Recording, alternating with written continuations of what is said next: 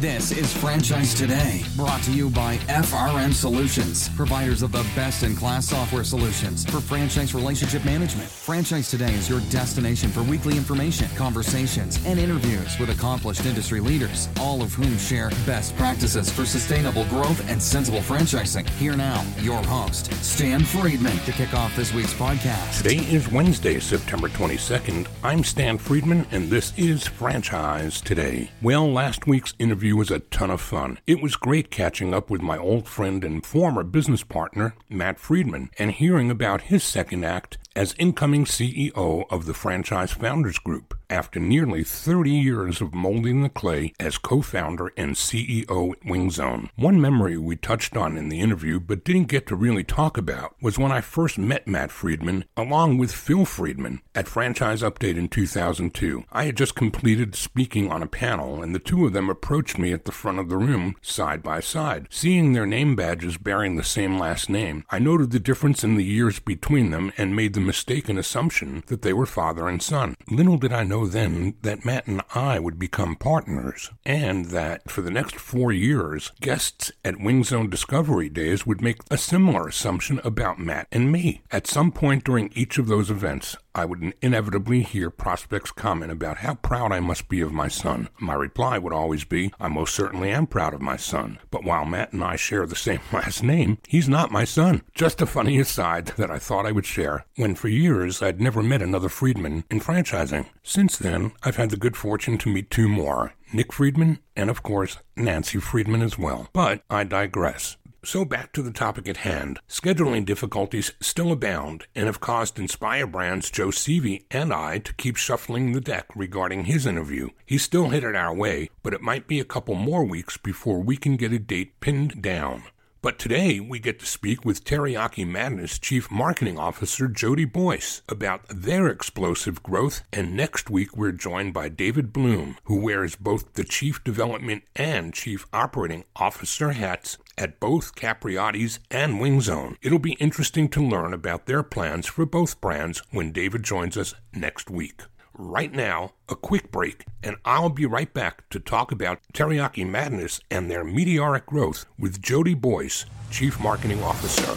Franchise Today will be right back, but first, a word from our sponsors. Hey, franchisors of restaurants, bars, grills, and taverns, and multi-unit franchisees, listen up. This message is for you. Atmosphere TV wants to help you cut costs on overpriced cable TV for your business and either replace it completely or partially if sports programming is essential at your locations. What Atmosphere TV provides are 100% free programming options with nearly 50 channels of highly engaging and entertaining programming that is audio optional and guaranteed to please your customers and even increase their average ticket per visit. So here's how it works. Atmosphere hooks you up with an Apple TV HD receiver loaded with nearly 50 channels of fully licensed, no cost to you, fun and lifestyle programming. These channels include Jive and Red Bull TV, bloopers, superhuman feats, and an array of viewing options that don't require sound to be enjoyed. And this offer is not just limited to restaurants or bars. No, any business with a TV screen in its waiting room can benefit from Atmosphere's free programming offer as well. So what are you waiting for? Cut the cord on overpriced cable and get Atmosphere TV with its 100% free, engaging, and entertaining programming options. Keep your guests happy while they wait to see you instead of watching the clock and their wait times. Chiropractors, doctors, dentists, auto repair shops, anyone with TVs in your waiting rooms, jump onto this amazing offer today. And if you text the word franchise to 474747, Atmosphere will waive the $100 setup fee for the Apple TV HD receiver that they'll ship to you as well at no cost. Atmosphere TV, changing the way businesses view television. Find them online at atmosphere.tv, and remember, text franchise to 474747 for the no-charge Apple receiver. Cut the cord and get rid of cable today with Atmosphere TV.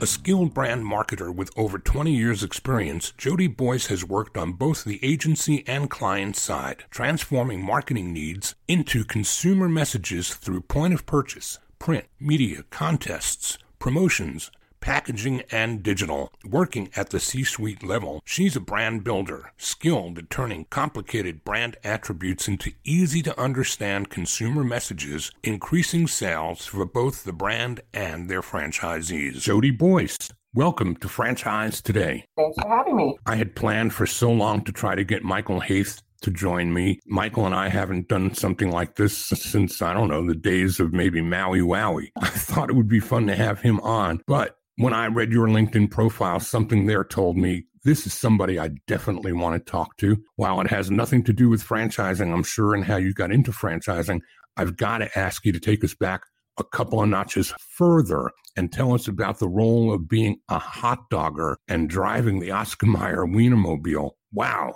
That is my claim to fame. Yep. So I grew up in California and I went to school out here in Boulder at CU. And when I was a senior, Oscar Mayer came to, at the time, about 13 colleges to recruit. And I knew someone who had driven the Wienermobile before me. And I was graduating from the business school, studying in marketing, and it seemed like a perfect position. I was pretty excited. And so they interviewed several thousand of us and brought 70 of us back to Madison for interviews. And so I got the job. There was 30 of us for the summer and then 12 of us for the year. Best job ever. I drove a 27-foot hot dog around the country. We auditioned kids to be in the next commercial, did a lot of promotions, and it was all about marketing and PR and driving a 27-foot hot dog. It was awesome. I got to tell you that long before my franchising days, I was in broadcast and radio, and I had a job that was not the highest paying job, but I was the promotions director of an FM station in Dallas. And part of my responsibility was driving this really tricked out van and heading up the prize patrol and being the guy who gave people a chance to pick an envelope. And the worst thing that could happen was they won a $99 reward from us. The best thing that could happen is it might have been $99 plus $10,000. So it was just, come on, who could have a better job than riding around in a beautiful, just smoking hot van and giving people money? That's great. So when I saw what I saw about the Oscar Mayer Mobile, I kind of thought of that. Yeah, and we saw a lot of people. We had some interesting people follow us for miles and miles and miles to get a little wiener whistle. So yeah, it was a lot of fun, but that's essentially what launched my career into the food industry. I think that's probably a unique way to start that is probably reserved for you. I don't know that anybody followed in your footsteps on that. That could be one and done. But why don't you take us back to where franchising began for you and what that looked like? Sure. So after the Wienermobile, I could pretty much go anywhere in the U.S. I wanted and decided to come back to Denver. I love it here. It's beautiful. It happens to also be headquarters for several restaurant brands. And one of my first jobs after the Wienermobile was working for Quiznos. And Quiznos, back in the height of their growth, I started when there were fewer than 1,000 locations, and I left when there was 5,500. So that was, almost 100% franchise model. And so that was my introduction to franchising. And so I've been in restaurants and franchising my whole career. I think one other time I was at Camp Bow Wow, which was still franchising, just not restaurants. And there's something about restaurant franchising that you have to have a special craziness, I think, to be in it. And our team has it. It's fun. It's fast paced. And it's just really satisfying helping franchisees see their dream and help them to become successful. Back in your days at Quiznos were just shortly after my days in the sandwich business with Blimpie subs and salads. Quiznos was the public enemy number one to us then. You were showing up everywhere. Yep, I remember that.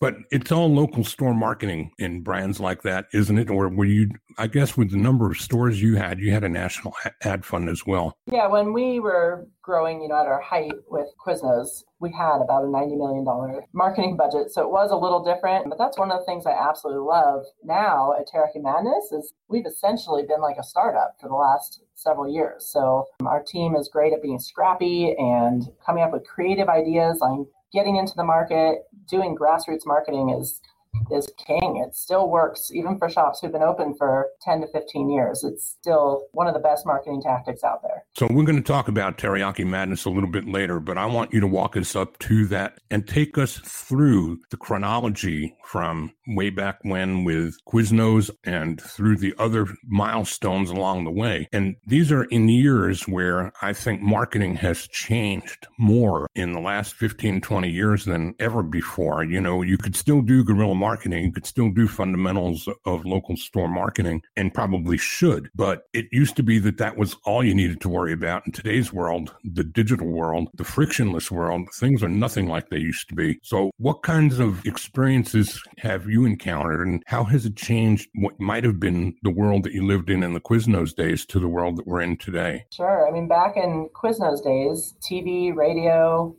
billboards, traditional media was king, and digital didn't really exist, at least not in the format it does today. After Quiznos, I was at Village in Baker Square, and that was also very much grassroots marketing or traditional media. Still, digital didn't really exist. So from there, I was at Camp Bow Wow, and, it started to pop up. There was, Facebook was just starting. And one of the most difficult things for a marketer used to be to prove that if I spend money on social media, does that translate into sales? It was always very difficult to prove. And today we have black and white data that shows, yes, it absolutely does. So yeah, we were just learning about all the new digital avenues out there. It wasn't something even taught in college back then. It was, you had to learn it as we went along. Even at the conferences we went to, sometimes we were more advanced than the people speaking because everyone was learning it at the same time. From there, I worked with Einstein's Brothers Bagels. I was on the agency side. So from there, I did get a lot of introduction to digital marketing. It was, still several years ago, but working with the agency, they did digital for several clients, and Einstein's was no different. So a lot of it was trial and error and trying new things with digital, whether it was banner ads and click through to ordering sites or social media, but it was still brand new. And now my last job before Teriyaki Madness was at Smashburger, and we relied pretty heavily on digital. That was 5 or 6 years ago, and digital still in conjunction with the grassroots marketing and just having that layered plan is the best way to get results. It's not just one tactic by any means. It's got to be a layered plan. In the Teriyaki Madness world, this is a pre and post-COVID type question. What percentage of the customer base consumes food on premise versus off? How different is that post-COVID than pre-COVID? Sure. So pre-COVID, we were seeing about 50-50 dine-in takeout, even though the last year before COVID that had grown. So we were still up around 60 to 70% of our food was takeout. We had already partnered with third-party delivery. We had already gotten an app and online ordering. So we were set up for our food to go out the door. We also are very lucky in that our food travels really well. So coming from Smashburger, where I was prior, it's a different story with burgers and fries and cold sake buns. So we had already invested in the technology to get the food at the door and work on convenience. And so with COVID, all we had to do, we didn't have to pivot much. We just had to kind of crank up the volume on our delivery and curbside and pickup and even our loyalty program. And so all of those helped us grow to probably 85 or 90% going out the door during COVID, especially when dining rooms were closed. And now that dining rooms are open, it depends on the market. We still hover around 80% takeout or delivery today. And then in the world of marketing to the consumer that you serve, do you do things like geofencing? Do you do things that are non-traditional in terms of the approach to the digital sphere that you're in? We do. So our brand voice and our brand personality is a little edgy and irreverent and fun, with the whole point of being different to stand out and be memorable. Are you talking about Teriyaki Madness, or are you talking about the CEO, Michael Hayes? Well, little of each. Luckily, he finds it pretty funny. So, it works out well. No, but for Teriyaki Madness, we always say we take our food seriously, but we don't take ourselves seriously.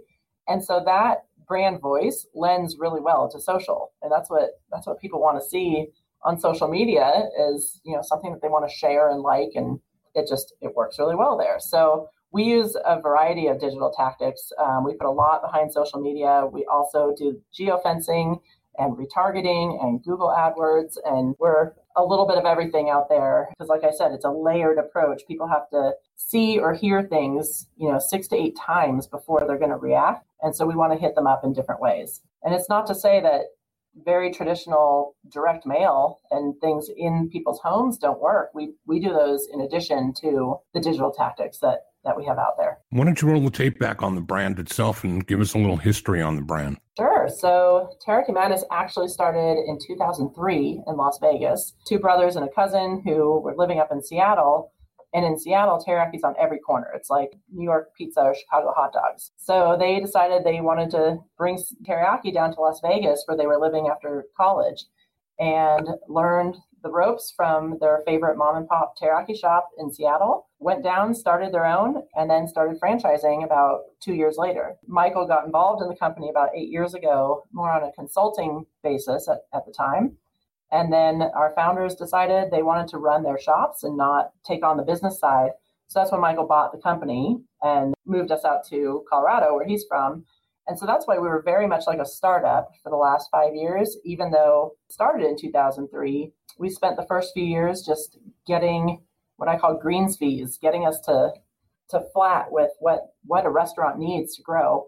On the franchise side and the consumer side. So that's when we built our app and online ordering, curbside, a loyalty program, gift cards, and really put all the systems in place for franchisees to be successful. We have, as far as our food, we have really high quality, made to order, customizable bowls, huge portions, healthier options, really delicious food. So we pretty much have everything consumers say they want. And on the franchise side, we know that if our franchisees are able to follow a system, they can be successful. So we actually have quite a few franchise owners who don't have restaurant, or some who don't have business experience before they have purchased their TMAD. Let's hold on to the franchise side and we'll come back around. Okay. I want to take a deeper dive into the consumer side. So who would a customer be and how broad and wide are the demos for your concept? Sure. So fast casual is pretty broad in general. Everyone has to eat. We find that our sweet spot is 25 to 54-year-olds. And really within that, it's the older millennials. They're the ones who are working. They've got a little bit of disposable income, active lifestyle. Our food is great. On the run, it's a little bit healthier options compared to fried foods out there. So a lot of people love our food because it's good on the go. It's still quick, but they're satisfied without, just having a salad. As far as demographics, we are almost 50-50 male-female, although we skew a little bit more male, probably for that reason I just said. It's a healthier, satisfying meal without going to a salad place and being ultra healthy. So our food's as healthy or not as you'd like it to be. And then what about day parts? Is it more lunch than dinner, or is that kind of an even blend as well? Well, pre-COVID, it was a little bit heavier lunch than it was dinner. A lot of working people ordering at lunchtime. With COVID, we switched pretty heavily to dinner and weekends, which was great because it was growing that side of the business for us. And now, not that COVID is over by any means, but we are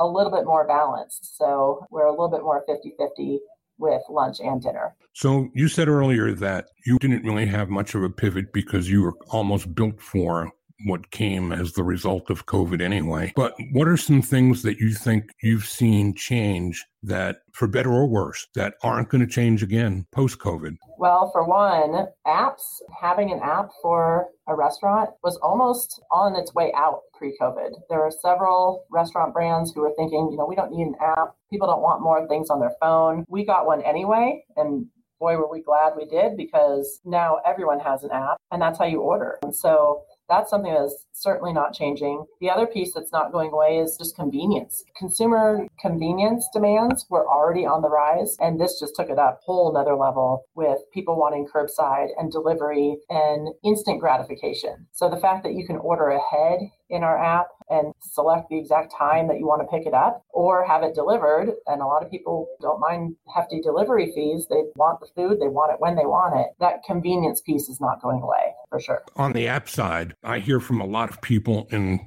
fast casual and quick serve, that the app is geared more toward the loyalty side of the business, that many people order from far more restaurants than they actually load an app for.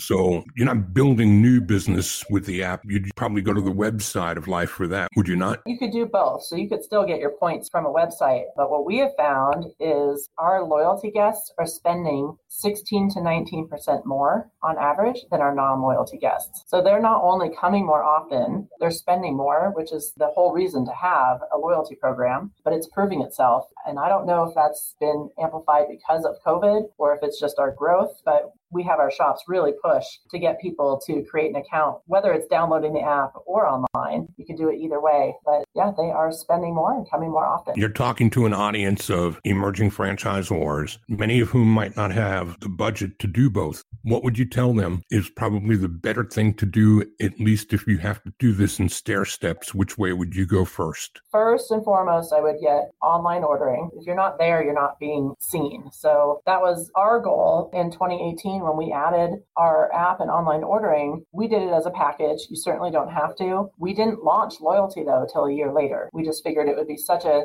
big shift for our system to be receiving orders through the app and online. We wanted to do that first. And the phone is a pain point for franchisees. So if you don't have another way to order, you're relying on that phone or people standing in front of you. So for me, absolutely the online ordering, then the app, and then thirdly, the loyalty. And so far that's paying for itself with people spending more and coming more often. Awesome. That's great insight, and I appreciate you sharing with us. Tell you what, let's take a quick break. And when we come back, let's talk about the marketing of Teriyaki Madness on the franchising side of the business, and who it is we're looking for and who should be looking for you, and what it is that stands apart from the competitive set post-COVID. I'm talking with Jodi Boyce, Chief Marketing Officer for the wildly popular and rapidly growing Teriyaki Madness, and we'll be right back right after this. Franchise Today will be right back, but first, a word from our sponsors.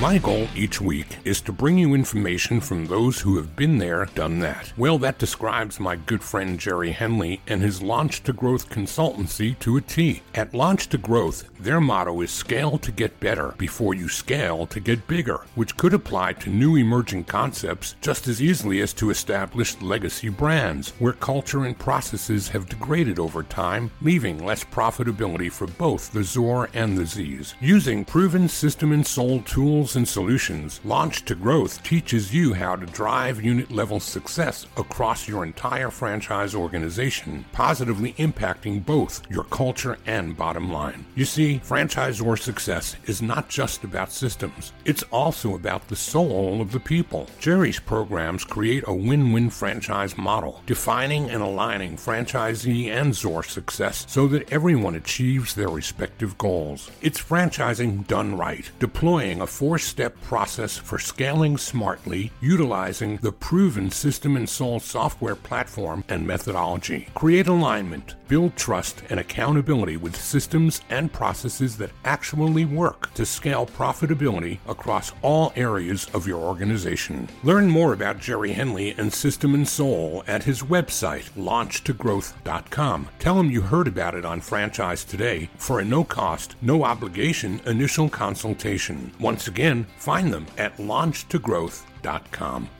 And I continue my conversation with Jodi Boyce, Chief Marketing Officer for rapidly growing Teriyaki Madness. Jodi, how much of that is the marketing and how much of that is the product? Where does that loyalty factor come from? What makes this brand so wildly popular? There are several factors. We did our own research in 2019 where we asked our own consumers, what is it that you love about Teriyaki Madness? And above all, above everything else they said, it was the flavor of the food. It was the fact that it's craveable and delicious and it's different from everything else out there. And then all the other factors that make us different in who we are, we're kind of underneath that. So the fact that we have high quality, made to order food, it's all customizable, huge portions for a reasonable price. All of those led up to the biggest one is that it's delicious food.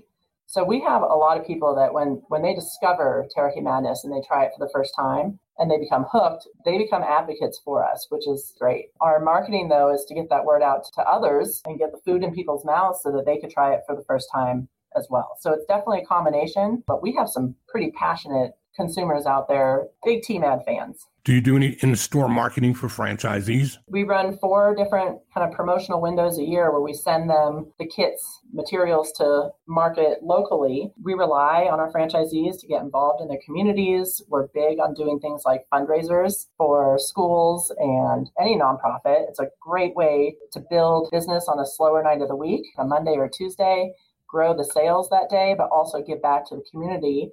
And it's very inexpensive marketing. You're getting in front of 400 to 600 families with some advertising with pretty much $0 and very little effort. So we do rely on the local, and we provide the tools, and then we're very collaborative with our shop owners as well. So if they have a great idea, we're going to work with them on creating whatever the materials are that they need. We'll track it and test it, and if it's something great, we share it out with the rest of our system to use. What about on the franchise development side? Do you promote franchise opportunities through the stores too? We do. And, opening other shops in the same market where we have a couple is going to help everyone. That brand awareness and growing the brand, we're going to be very conscious of where we put our locations. But Vegas has 16 locations because they've been there for a while and they have enormous brand equity in that and brand awareness. So there's a lot to be said for growing the brand in certain markets, although we'll open wherever a franchisee wants to as long as it meets our real estate plan. So let's talk about the profile of a franchisee in your brand. Back in the day when I was in the chicken wing business, we promoted through the stores too that we had franchise opportunities available, but it was difficult to help a consumer understand that, oh, wow, I love Wing Zone. Yeah, wow, it's my favorite brand. Well, it may be your favorite brand because when you're dialing the phone for us to bring it to you, you didn't have to fry it. You didn't have to deliver it. And so enjoying the brand is not the same experience as being behind the fryer or the guy managing the guys driving the cars. So it was a different kind of an experience. Loving the brand, we wanted everyone to love it, but it didn't necessarily fit the profile of who our best franchisees might be. How do you reconcile that in your brand and in your concept? Are there specific attributes of franchisees that would make a consumer a great customer, but maybe not so much as a franchisee? Absolutely. So we franchise with several different types of owners. For the one who's not necessarily a multi-unit franchisee, and maybe they didn't even have any business or restaurant experience, the biggest piece for us is that they're coachable. We have an amazing executive team with a ton of experience. We've put together processes and systems that we know that if a franchisee is able to follow, they can be successful. So being coachable is really important. We're going to provide a ton of support, and that person just has to be willing to learn and take it and run with it. And then trust and collaboration are also big attributes that we look for. We are an extremely collaborative group. We work very closely with our franchisees to take them to the next level. And so we're looking for the same kind of back and forth relationship. And then on the flip side, having some multi-unit franchisees. These are franchise owners who may own 1, 2, 5, 10 other brands and kind of want to round out their portfolio. So we work very well with them as well. And for that, it's more about the growth and that they have a team usually that we can work with who still need to be coachable and have that trust and collaboration. Have you guys shifted your footprint any post-COVID? Except for just massively growing, we haven't really shifted too much. I mean, during the pandemic, we opened 25 locations of our 31 from 2020. It was just a huge growth year for us. So again, we'll open in any market that a franchisee wants to open, although it's great when we can expand in a market where we already have a few locations. So we're building that brand awareness as a whole. Are there any changes to the store design? Have you done any shifting around there to accommodate more out the window and off premise? We have a little bit. So curbside is something we launched during COVID. That was something we always had the ability to do. We never had the need prior. And so in May of 2020, we turned on curbside. And so making sure our landlords provide at least 2 parking spots in front of the shop and making sure that the location itself has easy way to get in and out, and good parking is key. It's not just for the customers picking up, but we partner with all the delivery drivers as well. And so making it as easy as possible for them to park and not even have to get out of their car, but just pull up to the location is definitely key for us. We're also looking at smaller dining rooms moving forward. With 80% of our business going out the door, we don't need the big real estate and the big locations. We need a comfortable small dining room, but really it's about getting that food in people's hands, whether it's at their car in the parking lot or just handing it to them so they can be on their way. What about non-traditional development? This is maybe out of the wheelhouse a little bit. You're CMO and you're not the chief development officer, but I'm hoping that you can speak to that as well. Do you guys have campus or airport or non-traditional developments as well? We don't have any open yet, but we have a few in the works. Military base, and we're looking at some colleges. I think it would be a perfect concept on a college just because of the type of food we are and the fact that it is customizable and healthier options and huge portions. We just lend well to younger demographics. So we will get there. We're not there quite yet, but I would imagine in 2021, we'll see a couple non-trads open. How many open and operating today? Today we have 103 open. We should have another, I believe, 10 before the end of this year. And the percentage of multi-unit, multi-flag, more sophisticated buyers as compared to mom and pop startups, one and done? We are definitely attracting more of the multi-unit groups now that we are, the pace that we're growing, the success our shops are seeing. So the majority of the ones open today probably started as individual shop owners, but they're all rapidly expanding as well. So they're becoming multi-unit themselves. And then the people coming through our discovery days and through our process are mostly multi-unit moving forward. Can you describe your process for recruitment? And is there a different process for the recruitment of your multi-unit versus your single? Do they all come to one discovery day, or do you treat those separately because of the disparities in the profiles of the applicants? We have a pretty tight process. So they do come through the same process, whether they're multi-unit or single. And that's so that we can get to know them. Even if they're not the ones that are going to be operating the restaurant, we're still getting into business with them for the next 10 to 20 years. And so we want to get to know who they are and let them get to know us. So they do go through a very similar process and come out to discovery days, whether they're buying 1, 3, or 10. And do you do any kind of assessments on the applicants, be those like a DISC or a personality assessment? Yeah, we do a personality assessment, try and match up their business attributes compared to what we compare with our top franchisees. So we look at that, but really we learn the most about people through the calls and then through the in-person discovery day. And are your discovery days early in the process, or are they more like a decision day at the back? It's more like a decision day. So it's definitely a piece where we want to make sure that we're all on the same page, but it's one of the final steps. And then what too about career development? Do you have any kinds of programs that will enable your franchisees to recruit and hold on to people? For years, it was always about labor, about the cost of labor. Today's world, it's just finding labor. We just had a whole webinar series on hiring and retaining. Some of our franchisees do it really well and don't have issues because they have retained the people that they've brought on. But it's probably our largest challenge right now, like the rest of everywhere, the restaurant industry at least. And so, we're trying to provide not only the tools to hire, but create what are those benefits for working for a young, growing brand, and how can that person move up quickly? And we know it's not all about money, although that is a big piece of it. It's about recognition and career path. And so we're working on those to help our franchisees be able to hire and retain people. How about some contact information for any of those in the audience that might want to pick back up with you on the back end and have a one-off conversation? Sure. Would you like my email? Whatever you're willing to surrender. Absolutely. My email is Jodi, Jodi, @teriyakimadness.com. Perfect. Well, Jodi, I appreciate you sharing so much with us. You've given a lot of take-home value, I think, to the audience of emerging Zors that are eager to become the next Teriyaki Madness. And as I know full well, you are hardly done yet.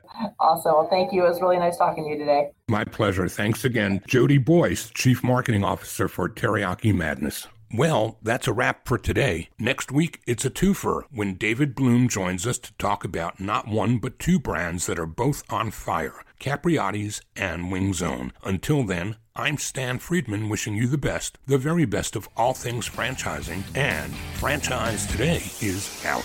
Franchise Today is a production of FRM Solutions, providing best-in-class CRM tools to empower relationships with prospective and existing franchisees. No excuses, just solutions. Find them online at frmsolutions.com. Join Stan every Wednesday at noon Eastern for another live episode of Franchise Today. Or, as always, download episodes on demand at blogtalkradio.com or iTunes.